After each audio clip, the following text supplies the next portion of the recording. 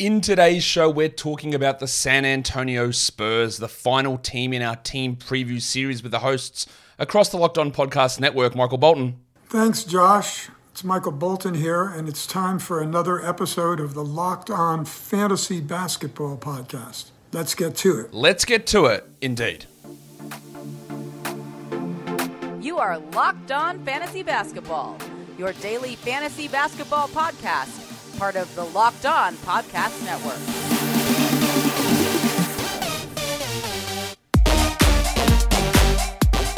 Hello and welcome to the Locked On Fantasy Basketball Podcast, brought to you by Basketball Monster. My name is Josh Lloyd and I am the lead fantasy analyst at basketballmonster.com. You can find me on Twitter, as always, at redrock_bball, on TikTok at redrock_bball, and on Instagram at Locked On Fantasy Basketball. Thank you for making Locked On Fantasy Basketball your first listen every day. We are free. We are available on all platforms. All right. Final show in the team preview series. We do, later on in September, do a team preview series from a fantasy perspective where we look at ADPs, sleepers, busts, points league value, category league value. I do all of those as well. This is more of just a baseline, a grounding into what the team looks like with the hosts of the local shows, just to understand where they're at. This is the last one.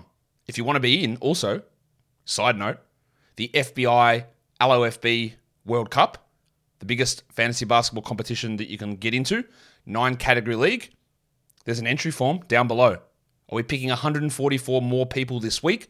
And that is it for my entries. We did 144 last week. We did 144 this week.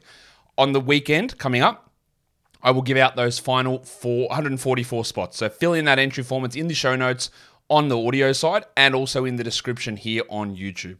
So fill it out, get a part of that fantastic tournament to see who is the best fantasy basketball player in the world. And now we're going to talk San Antonio Spurs. So to talk about the Spurs, he's back for, I think, probably the 7th year in a row. Jeff Garcia from the Locked On Spurs podcast. Jeff, welcome back.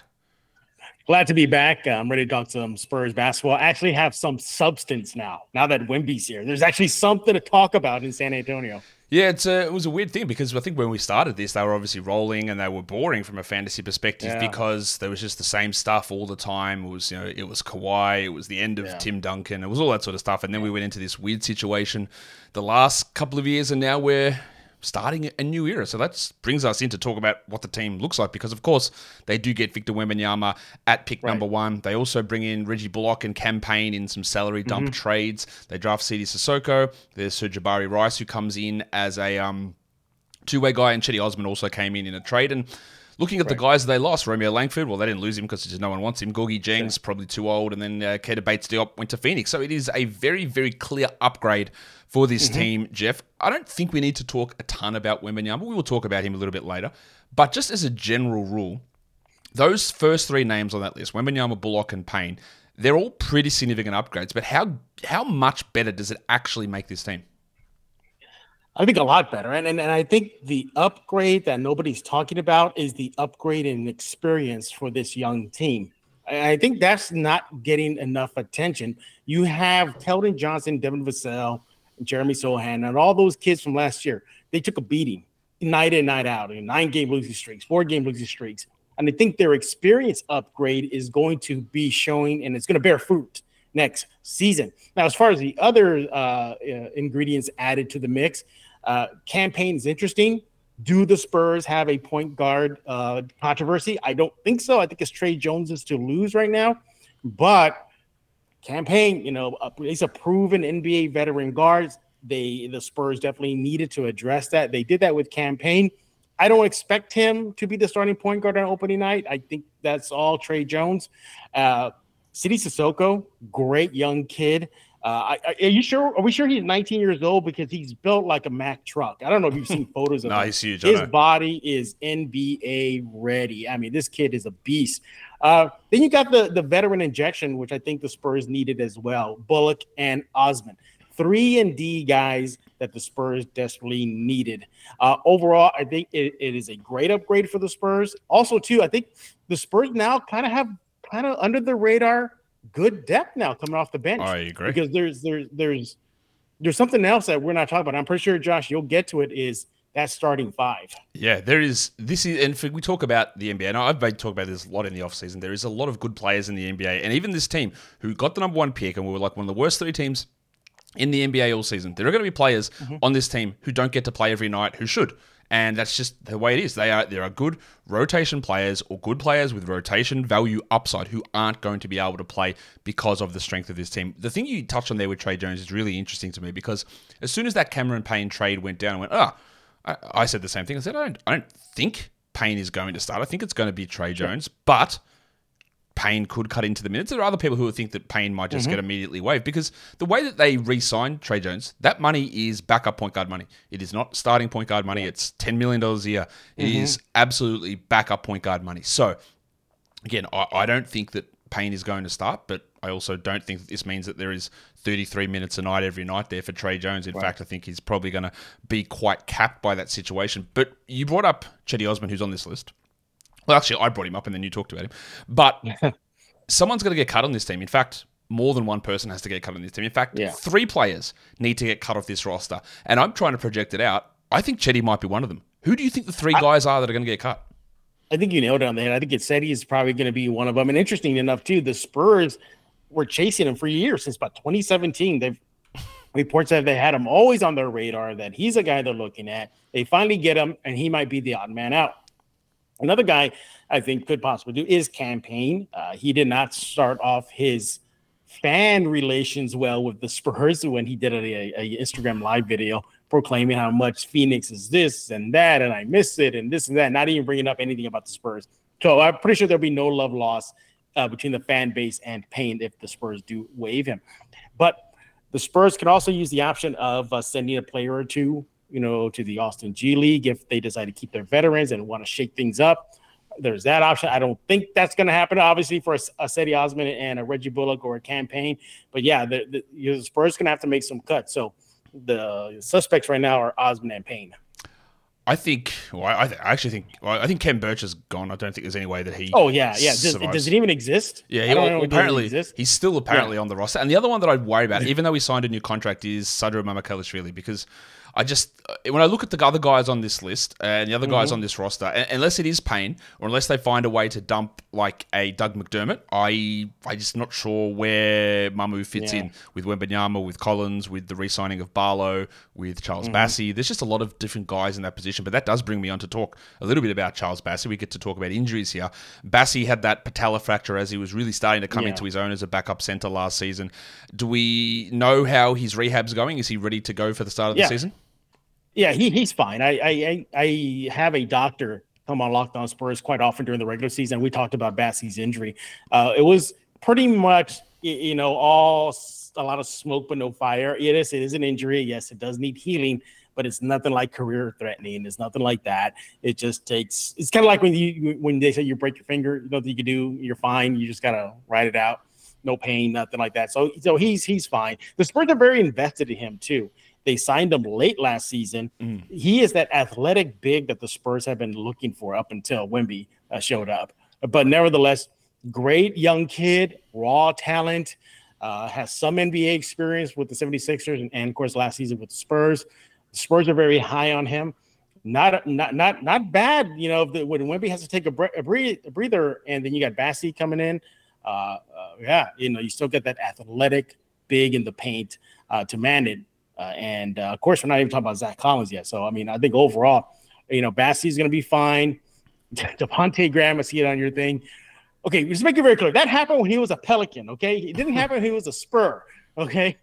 But he just happens to be wearing the Spurs colors now. So there you go. But 2-game suspension, what can you do? Hopefully Graham doesn't do it again.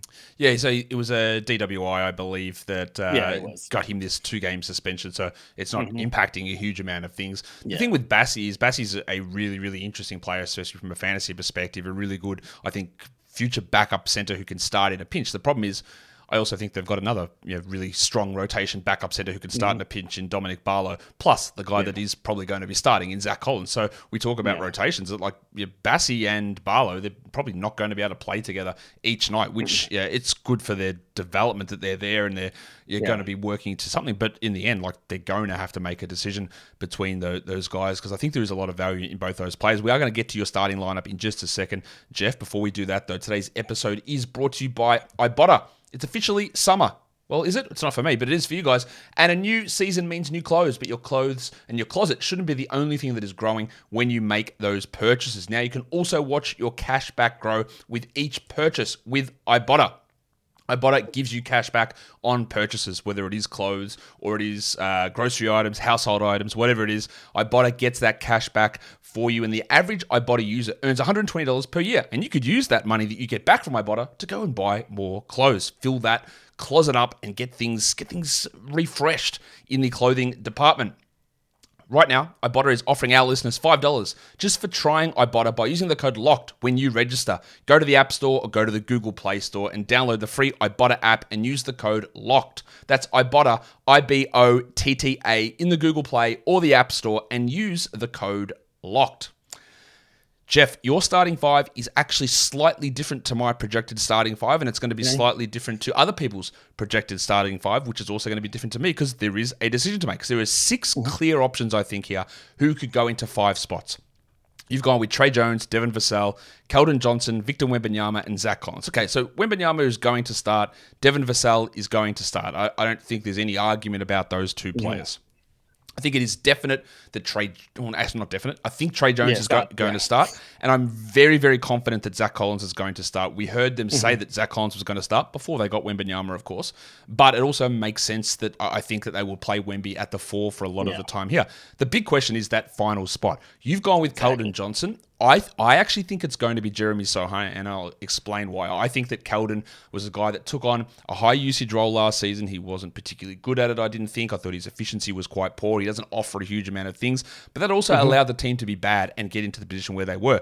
Ideally, his role is a guy that can come in, fill multiple positions off the bench, can help that scoring load of a bench unit, but his skill level or what he's able to do, I don't necessarily think that it makes a ton of sense long-term as a starter. Now, it is hard to look at a guy that averaged over 20 points per game and say you're a bench player, but then my take on this, Jeff, was that I think Keldon comes off the bench because I've never been a big fan of him as a player. But then that quote came out, which I thought was really, really curious, where they asked Keldon about how would you feel coming off the bench, and he was like, I understand that things need to happen on this team, and I do what needs to be done. And when that sort of stuff comes out, there are reasons that those questions get asked or they get framed in that way. It's because that discussion is clearly happening, and Keldon saying that he's open to it makes me think that there is, maybe I'm wrong, at least there's a 50-50 chance that he is coming off the bench.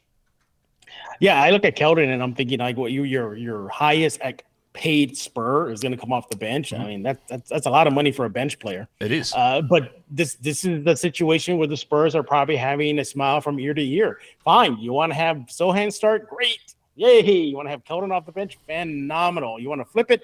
Have Vassell coming off the bench? Sure, why not? This is a great problem the Spurs have, and something that San Antonio fans haven't had experience in quite some time because there have been some lean years. But this is a win-win-win-win-win situation for that final starting spot. But Keldon did express, that he would come off that bench. Good thing the Spurs have Manu Ginobili on staff, paid staff, as a player development. So if he does have some issues or Keldon's kind of, can't get over it, Manu's there on staff to chat with him. So all in all, I think the starting five, whichever way you go, your way or my way, is kind of, again, under the radar, not too bad in the league. Yeah, I think it is. And look, I get what you're saying. Yeah, Keldon, the highest paid player in this team, and it's true. He's got $20 million in salary for this season. But I also look at it, Jeff, and go, well, okay, Devin Vassell's contract is limited because he's a rookie and he would probably be getting paid more than that. Yeah. Victor Wembanyama would clearly be getting paid more than that at this point. Jeremy Sohan would probably be getting paid, maybe not quite that much, but not that far off it. You know what I mean? Yeah, he's paid that much. He's paid the most, but it's. I don't think anyone would. Maybe they would. Would you think that he is the best player on this team currently? Who's that again? Keldon. Who's that? Keldon? No, I think it's Devin. Yeah, I think Devin is the better player right now. Very deadly two-way player. Got hit hard with the injury, but supposedly last year.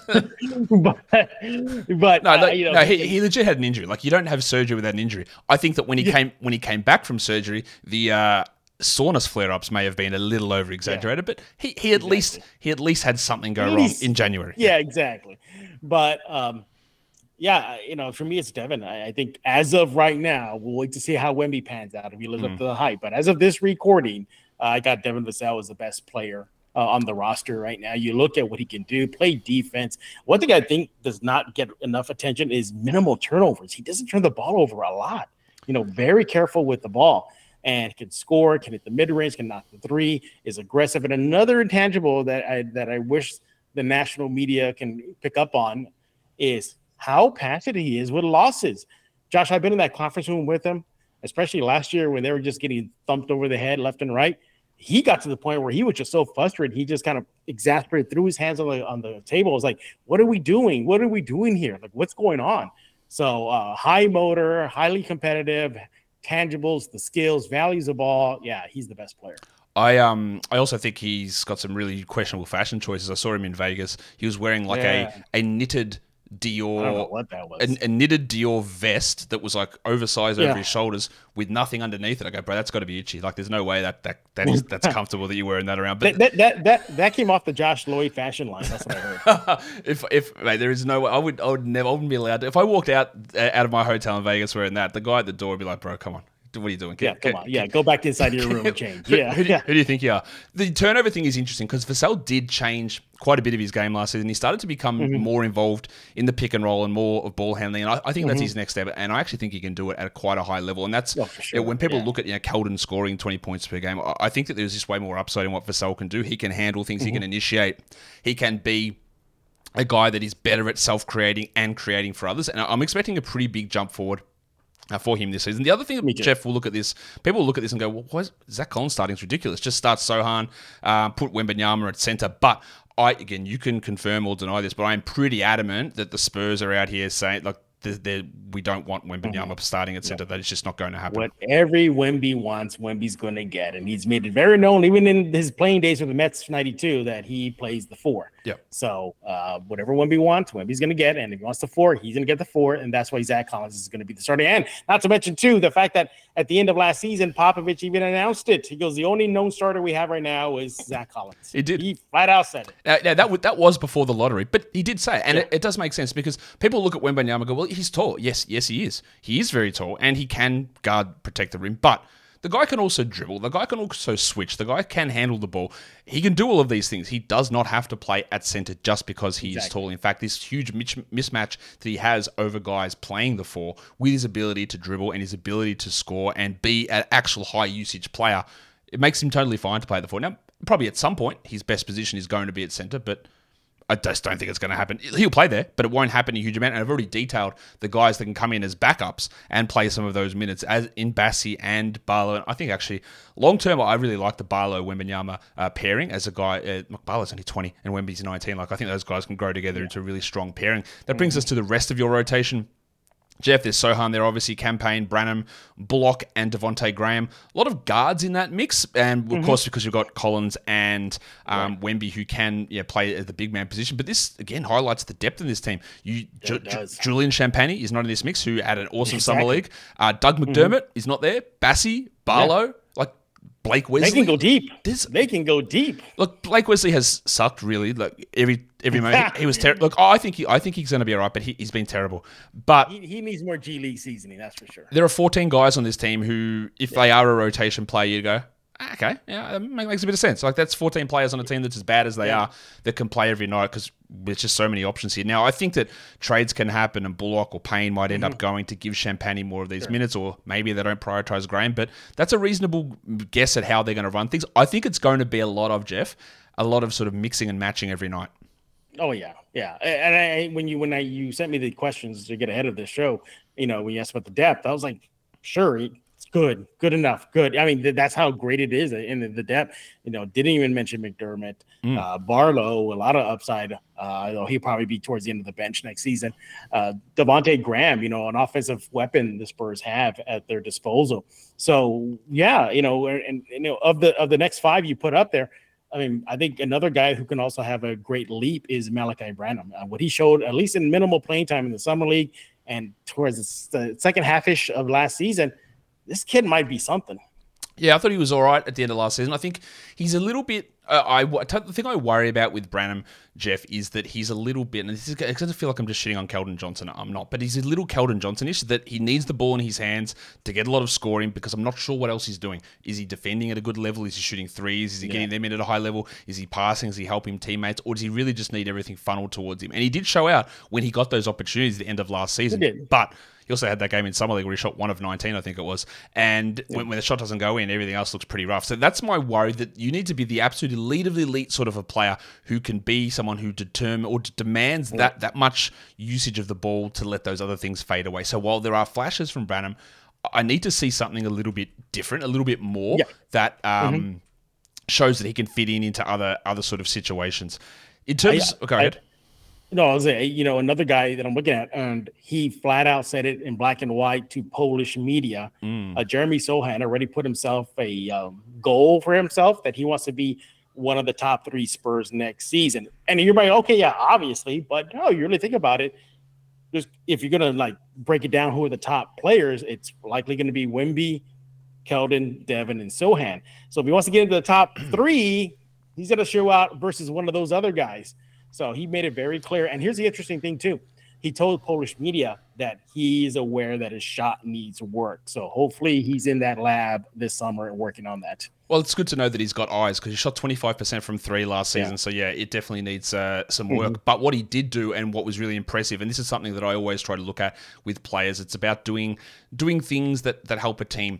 And Sohan was struggling so much from the line, Jeff. We saw that. And then he went to this weird-looking push shot sort of thing, right? This weird shooting stroke, and it looked stupid. It just looked goofy, but they went in. And he started hitting them at like 74, 75% down the stretch, because he didn't care that it looked goofy. He didn't care about how his pride was affected by taking whatever role. He just said, this is actually going to make me better, and it's going to make the team better, so I'm going to do it. And his ability to defend, to handle the ball and pass, to up his usage when necessary, just to have scalability and just do things that the team needs, is what I think leads to a future really, really good player. His role is going to be interesting this season, because again, we don't know if he's going to start or what he's going to do, but it has to be shooting as the number one thing that he improves this season, though, doesn't it? Yeah, it does. And especially with the 3-line. The 3-line was atrocious. It was just bad. And look, the promise is that he closed the season. If you look at the month-to-month progression from the field goal and the 3-point range, it got, he had your spikes and flows. So at least it's trending in the right direction. So that's a really good start. And you add the fact that he's self-aware, another good step in the right direction. Sohan hopefully will turn into one of the top. I hope so. I hope that training camp is intense. If he wants to jump into the top 3 Spurs, yeah, go for it. Take on Devin, take on Keldon, take on Wemby. Do what you got to do, distract him. Color his hair again. Do it, Sohan. Whatever you got to take to be one of the best. It is going to be really intriguing to see how this all works out and how all these players fit together, because it is even though there's only one real major addition in Wembanyama, everyone else is there.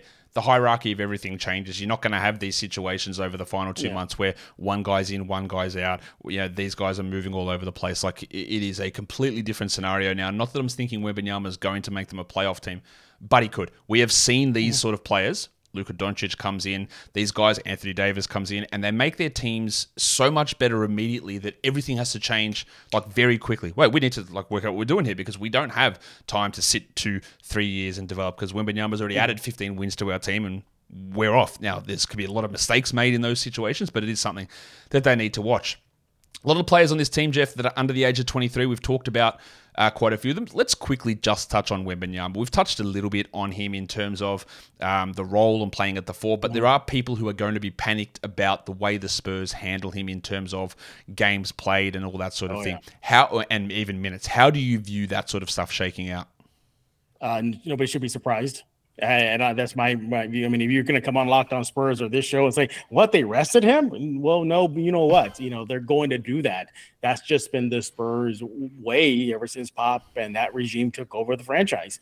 So no surprise there. The only thing that's going to break my heart is that one time that one kid and his family from France comes over to the Frost Center and he sits out. Oh, yeah, that's going to be heartbreaking. But it is what it is. That's what the Spurs do. They want to extend him. His shelf life. Look, I'm not going to repeat. Everybody knows about players and his build don't last too long, only rare exceptions. So if the Spurs are aware of that, Wemby's camp is aware of that, yeah, he's going to sit out.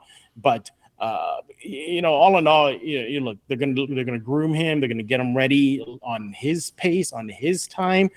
Brian Wright did say, and Popovich as well, he punted it and kicked it in the field goal, saying like, hey, Wemby's going to be Wemby. He's not going to be TD. He's not going to be the Admiral.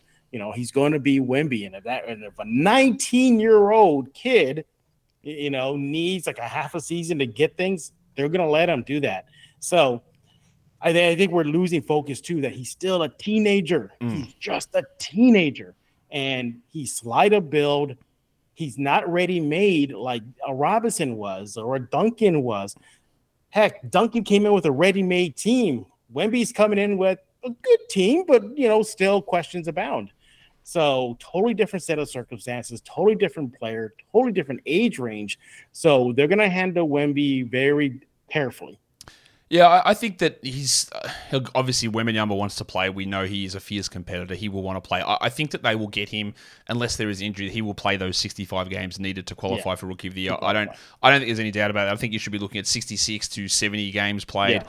But there are some people out there, Jeff, who think he's only going to play 27 minutes, and I don't think that's going to be the case. I think he'll play his 30 minutes, 30 to 32, and play those 60, 70 games, and injuries notwithstanding. So I think there's maybe a little bit too much panic there, but that'll bring us into some of the other questions that we do have on this team, and we'll get to them. We'll get to them right now, because is this team, do you think, because part of the problem when people look at fantasy is this team started to play the shenanigans with the injuries. So when we head to the end of the year, while the 2024 draft isn't considered particularly strong, do you think this team is going to be in preservation mode down the stretch, and we're going to have Vassell and Keldon and Zach and Sohan all with phantom injuries popping up? Like, how do you think they're going to play this? I think they're going to play all out. I don't think there's going to be any tanking. I don't think there's going to be anything like that. Look, they own how many draft picks? How many picks have they got? Yeah, so they want to move up. The Hawks ones. Yeah, they got a few of them. So if they want to move up in the draft, they have the means and the players to do that. This Spurs team is not out of the woods. Yes, they got Wemby, and yes, that helps them see the light at the end of the tunnel brighter. But they're not out of that rebuilt tunnel yet. I don't think they are. They're a lot closer. You get a Wemby, yeah, that'll do it. And of course, we'll see if he lives up to the hype. That's a lot of hype. My goodness, Josh. I'm at the point now, and I said on Locked On Spurs, where I have to now just see it. I hear it. He's got to walk the walk now. So we'll see what happens in a few short months. But no, I think the Spurs are still in rebuild mode. I don't think they're going to tank. They're going to play their best. I still argue that I think this team probably wasn't a 22-team win last season.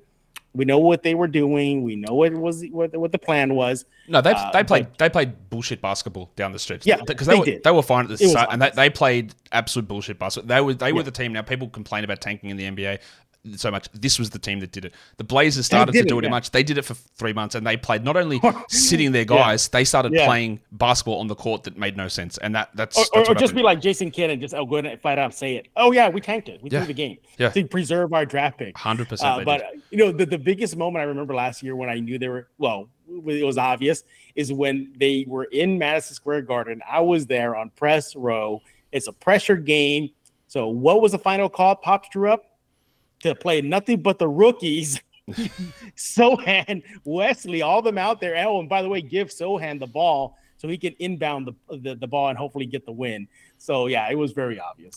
Yeah, they were the team, and I called that out on the show quite a bit, and I understand why they did it. But like you talk about every other team who was actually playing their guys or going hard, that this team wasn't playing their guys and they were running nonsense on the court, which we understand why. But that all then brings me. You talk about Popovich throwing those rookies out there. He signed a gigantic extension. The man is very old. What do we make of this extension? Is this Like, yeah. I didn't. 5 years feels like a long time. Do you think it's like, well, maybe he'll coach 3 years and then move into a full-time front office role? Because he's already got that dual role now. Like, what do we make of this? Yeah, I think it's more of like maybe his last contract kind of thing. That here is your hurrah. This is probably it for you. Let's give you a 5-year one. Let's pay you well. And if you want to bow out after year one of this new 5-year, sure, have at it. He's really, he said in his Hall of Fame speech, he's just all about his grandkids and getting that check.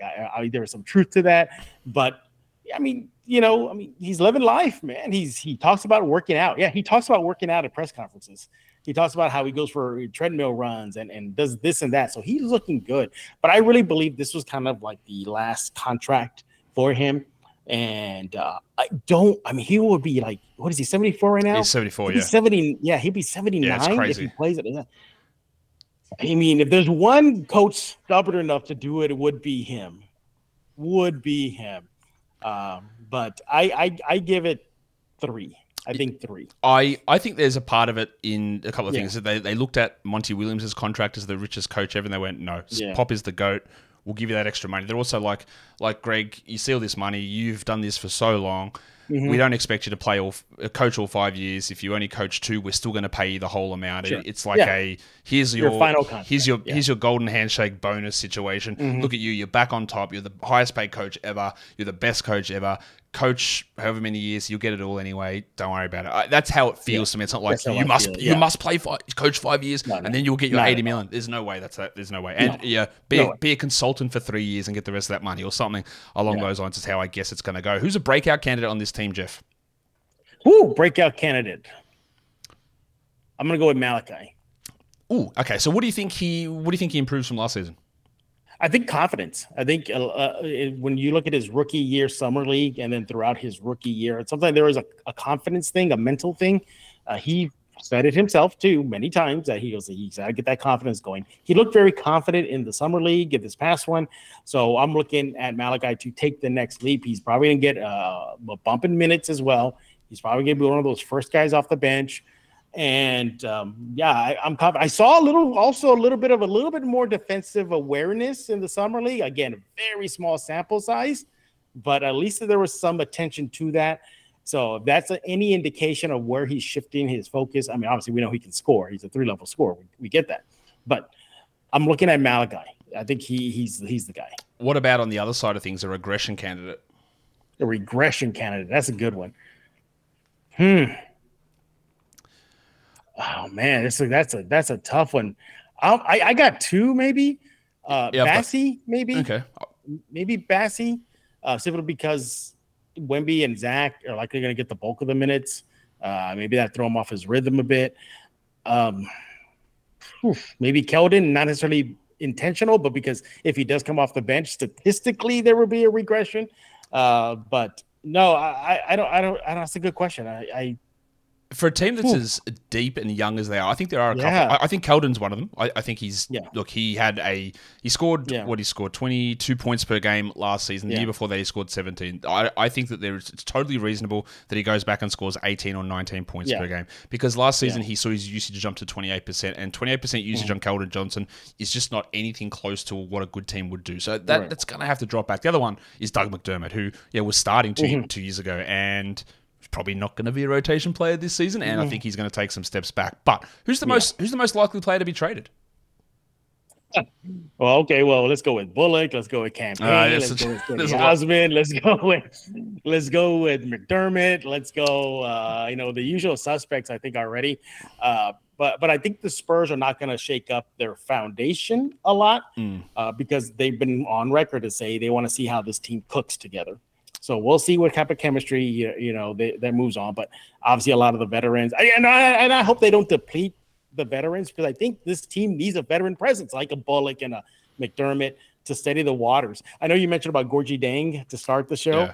He was one of the guys I hope they kept on, not necessarily because of his play, but because just of that locker room presence. Yeah, he's a great guy. Even if he just was the 10th, 11th man off the bench, I don't care. I wanted him to stay there. And he's an international big, which I thought would help Wemby tremendously. The problem is they have 20 guys on their roster at the moment, so you can't even be the 11th guy. You're going to be the 21st guy. But he is a legendary locker room guy. That's why I wanted him. Yeah, that's why they brought him back last season, exactly for that reason. All right, let's look at wins. Last season they were 22-60 with the worst net rating in the NBA. Again, there was tomfoolery for 3 months on this team, so we don't take huge attention to that. For a few months. Yeah, it was basically Christmas and went, all right, we're packing this. It was opening night tip off. All right, here we go. Oh, they won those. Didn't they start 3-1 or something? Yeah, they started. Yeah, they started off. And then it was like, no, we're not doing this. Yeah, so dive.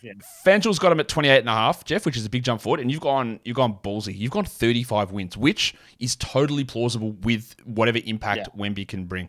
I've at 27-55, just because I think the other West teams are getting better as well. But 35, does that put them in the play-in mix, do you think? I think it does. I mean, I think 35's got a team into the play-in this past year. Yeah, well, definitely in at least, if not last year, the year before. There's been some of those teams that have gotten in with that number. Yeah. I really believe that this team, you factor out the tanking element last season, they don't win 22. I think they get 27, 28 up in there. Now, you inject Wemby, you inject a healthy Vassell, you inject just a healthy overall squad. Like, oh no, Sohan doesn't have dry skin. Don't send him out. You take away that as well. You bring in Popovich, who's renewed contract. There's a lot of energy in the locker room. There's positive energy throughout the city. I think the fans are going to feed this team at home games. So I think home games are going to be very fun to watch and be there this season. So 35 wins, I don't think it's out of the realm of possibility. I think this team is really going to take a great leap forward. But again, I don't peg them as a playoff team. I mean, something disastrous would have to happen, like Luka gets hurt or something like that, but some major has to happen. But no, I think they will be vying for that 10th spot, play-in spot in the West. I think it's totally possible, right? I think that there is. We talk about prospects coming in. I always use the Luka example of guys that come in and they make their team not too good too quickly, but they also make them way better than anticipated. And I think Wembanyama is that sort of player who can come in and actually elevate this team and jump them up that much. The part of the reason why I'm a little cautious about going that high is, it's hard to improve that much, but also I think that there are so many other teams in the Western Conference that got better, and the wins have to come from somewhere. Not everyone can just jump up 10 wins, so trying to balance that is tough. But again, if Wemby is as good as we think he's going to be, they could easily be a 30, 35 win team. I don't think there's any real discussion that that's not a possibility. It's just it's going to be hard to do. They got depth now. Last year, maybe they didn't have that depth. Now they have that depth. So the drop off in the second unit coming in is not going to be too bad this upcoming season. Yeah, the depth is good. They got guys for free. They got Bullock for free. They got Osman if he makes the roster for free. They got Payne for free, and they just can be useful players on this team if they are pushing to get those extra wins. Now, Jeff, the last part of this show is we're going to have a little bit of fun, and like a few of the hosts across the network, you have somehow managed to escape the phase and the craze that is grid games across all sports across the offseason. So we're going to play a Spurs grid game here. We've got the Spurs, and what we want to do is we want to find players who have played for the Spurs and for one of these 5 other franchises. So Spurs and Suns, we want to do Spurs and Grizzlies, Spurs and Bucks, Spurs and Magic, Spurs and Nuggets. And in order for you to get the best score possible on this, you want to find players who have played small amounts of games for either franchise. We're going to take the smallest number, whether it's 400 games for the Spurs and then they play 5 games for the Suns. We want that. We count that 5 games in terms of our score. So we want the lowest score we can get. The last category we have is players who have had 100 blocks in a season playing for the Spurs, and then we want to get the best score out of that. You look for the player who's played the fewest career games for San Antonio, who got 100 blocks in a season. So I'll help you out here. You haven't played these games before. Give you some hints as we go along. Which one do you want to attack first? Which Let me get this. Yeah, let me get this one out of the way. Can we get Sandro for the Bucks? Sandro for the Bucks is a very, very good start because, of course, he has played for both of those teams. Mamukelashvili played only 19 games for San Antonio, so all of the scores are on a scale of 0 to 100, 0 being the best. Mamu, as I just have to type his name in because it's a long one, it's going to take me a little bit of extra time. That gives you a score of 5 out of 100, which is very, very good, Jeff, because he only played 19 games for San Antonio. So there you go. That is a great start. Okay. That's the idea of the game. All right, where are we going next? Let me think. Yeah, while you were talking right now, I'm looking at the board. I'm like, which team do I go to next? Let's start. Okay, let me go with the Magic. Give me Ron Mercer. Wow, Ron Mercer. Okay, let's go. Magic, Ron Mercer. Let's go to my list here. Jeff, you are really on fire here. That is a pretty good score as well. Ron Mercer did play for both teams. He didn't play huge amounts of games for both teams. You get a 10.2 on that one. That's a pretty good score. He played 39 games for San Antonio and 31 for the Magic, so that is a very good score there. I'll tell you who would have been another really interesting score. Okay. Former Pelicans GM Dell Demps played 16 games for San Antonio, and he played 2 for the Magic. I have no recollection of those 2 games that he played for the Magic, but apparently he did. And another one you could have gone for, which I don't think many people would have got, Dominique Wilkins played for both the Spurs and the Magic. That's right, wow, that is, I completely forgot that. All right, what else? What else are we going with? Now my hot streak's over because now I'm lost now. Okay, I'm gonna take a stab at this one. Okay, correct me if I'm wrong. Okay, I'm gonna go with the Nuggets next. Okay. Yep. Man, I hope my memory's correct. Let's have a look. Avery Johnson. Did Avery play with the Nuggets for like a hot second? Avery Johnson played a lot of games for the San Antonio Spurs, Jeff. So we know. You want to go right? We want to go minimal games on both ends. No. Just small amounts for one team. So, small amounts for one team. Okay. Avery Johnson did play only 72 games for the Denver Nuggets, so you got that. Okay. It's a 44.94 because there are so many other guys who played smaller amounts, but it's still a really good score. Interestingly, there is like 61 players in history that have played for both of these franchises. How about Monty Williams playing 1 game for the Nuggets? I don't remember that 1 game there. Who else is on this list? Who else is on this list that's an interesting guy that would have been a low score? There's so many random names here that I've never heard of. Tim Kempton. Don't know who that is. He played 10 games for the Spurs. Wow. Oh, but JaMychal Green would have been a good one with his 4 games in San Antonio. Yes. That would have been a good one. Yeah. And then there's... honestly, Jeff Crompton. Who is Jeff Crompton? He played 14 games for the Spurs. Shout out to Jeff if he's listening. All right, what are we going to go to next? We've got the Suns, we've got the Grizzlies, and we've got the 100 blocks in a season. All right, well, I'm stumped here, so I'm going to... this is not my official answer. I was going to go with JaMychal for Memphis, but he played a lot of games for Memphis. Yeah, but that doesn't matter. A lot of games. Oh, yeah, if you want to go for the small... You want to go if there's a small number there, but, yeah... Memphis. Yeah, well, I mean, because I know with the Spurs, he didn't play that much. So I'm going to go with JaMychal Green with the Spurs not playing as much. That is a fantastic answer. And this is what always seems to happen on these shows, Jeff, as I go out and I give out these names and I say, look at this guy. And then I forget that he also played for one of the other teams and gives away a great answer. That's a 0.79. That is your best score there, JaMychal Green. For the Spurs and the Grizzlies, we've got the Suns to go. And I'm just going to go have a look at the list of the Suns players and see who is on that list.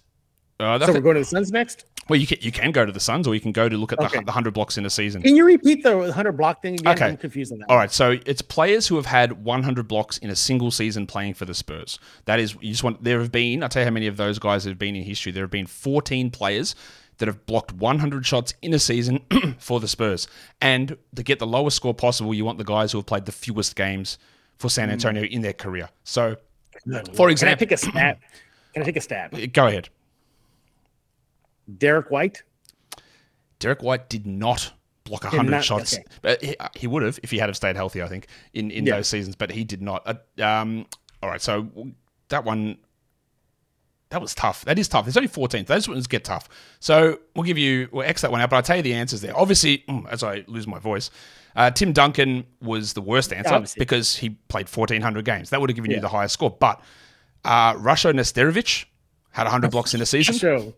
Rasho. Dave Corzine, George Gervin, Will Perdue had 100 blocks in a season. Jakob Poeltl, obviously with 100 blocks in a season, and he only played 300 games or so for the Spurs. So the last one we look at, Jeff, is the Suns. There are a few names there that are sort of obvious. I think there seems to be a large amount of Australian players on this list for some reason, but there are a few obvious ones and a few not so obvious ones. Jock Landale. Jock Landale is one of the Australians, and it wasn't the main one that I was thinking of. But Jock Landale is there. He obviously started in San Antonio, was traded as part of the DeJounte Murray deal, and then played well for Phoenix last season. That's a 20.62. Aaron Baines was the original one that I was thinking of on that list. You also had Vinny Del Negro, played 38 games for Phoenix. Wow. Steve Kerr played 26 games for Phoenix. Hidu Turkoglu played for both teams at some point. Wow. And who else is on? Sean Marks Brooklyn Nets GM legend Sean Marks played 22 games for Phoenix and 48 for the San Antonio Spurs. And Jeff, that'll bring us to the end of today's show. So tell people what is happening over at Locked On Spurs at the moment. Yeah, by the time we're listening to the show, our latest episode is out. It is a fan episode. A lot of fans are griping about the other side of the Wemby effect, and that is skyrocketing ticket prices. Ooh. So a fan is going to come on. He's going to give the pulse of the fan base regarding that topic. And then we're going to react to the latest Spurs schedule. A lot of fans are upset about which games Austin, Texas got, and they're not happy about that. So it's out right now. Well, hopefully by the time you're listening to this episode with Josh. But yeah, check it out, Locked On Spurs. Go and check out Locked On Spurs. They're going to be a very interesting team. Of course, all eyes on Wembanyama, but lots of other interesting players on this team. Jeff, thank you once again for coming on Locked On Fantasy Basketball. And that will do it for me today and for the team preview series. We're going to have other shows coming this week. Let me just give you an idea of what I am doing. I'm doing a show later this week. Later this week. I'm recording this on Monday. This show comes out Thursday. I'm doing a show on players who are going to see big changes in minutes and usage. I'm going to do a show on comparing players in points leagues versus category leagues and the way we navigate looking at site pre-ranks and ADP data and the guys we've got to be really cautious of. So that is coming later this week as well. You've seen a mock draft earlier this week. I hope you've enjoyed all of that. Follow this podcast, Apple Podcasts, Google Podcasts, Stitcher, Spotify, and on the Odyssey app and on YouTube. Thumb it up and leave your comments down below. Guys, we are done here. Thank you so much for listening, everyone. See ya.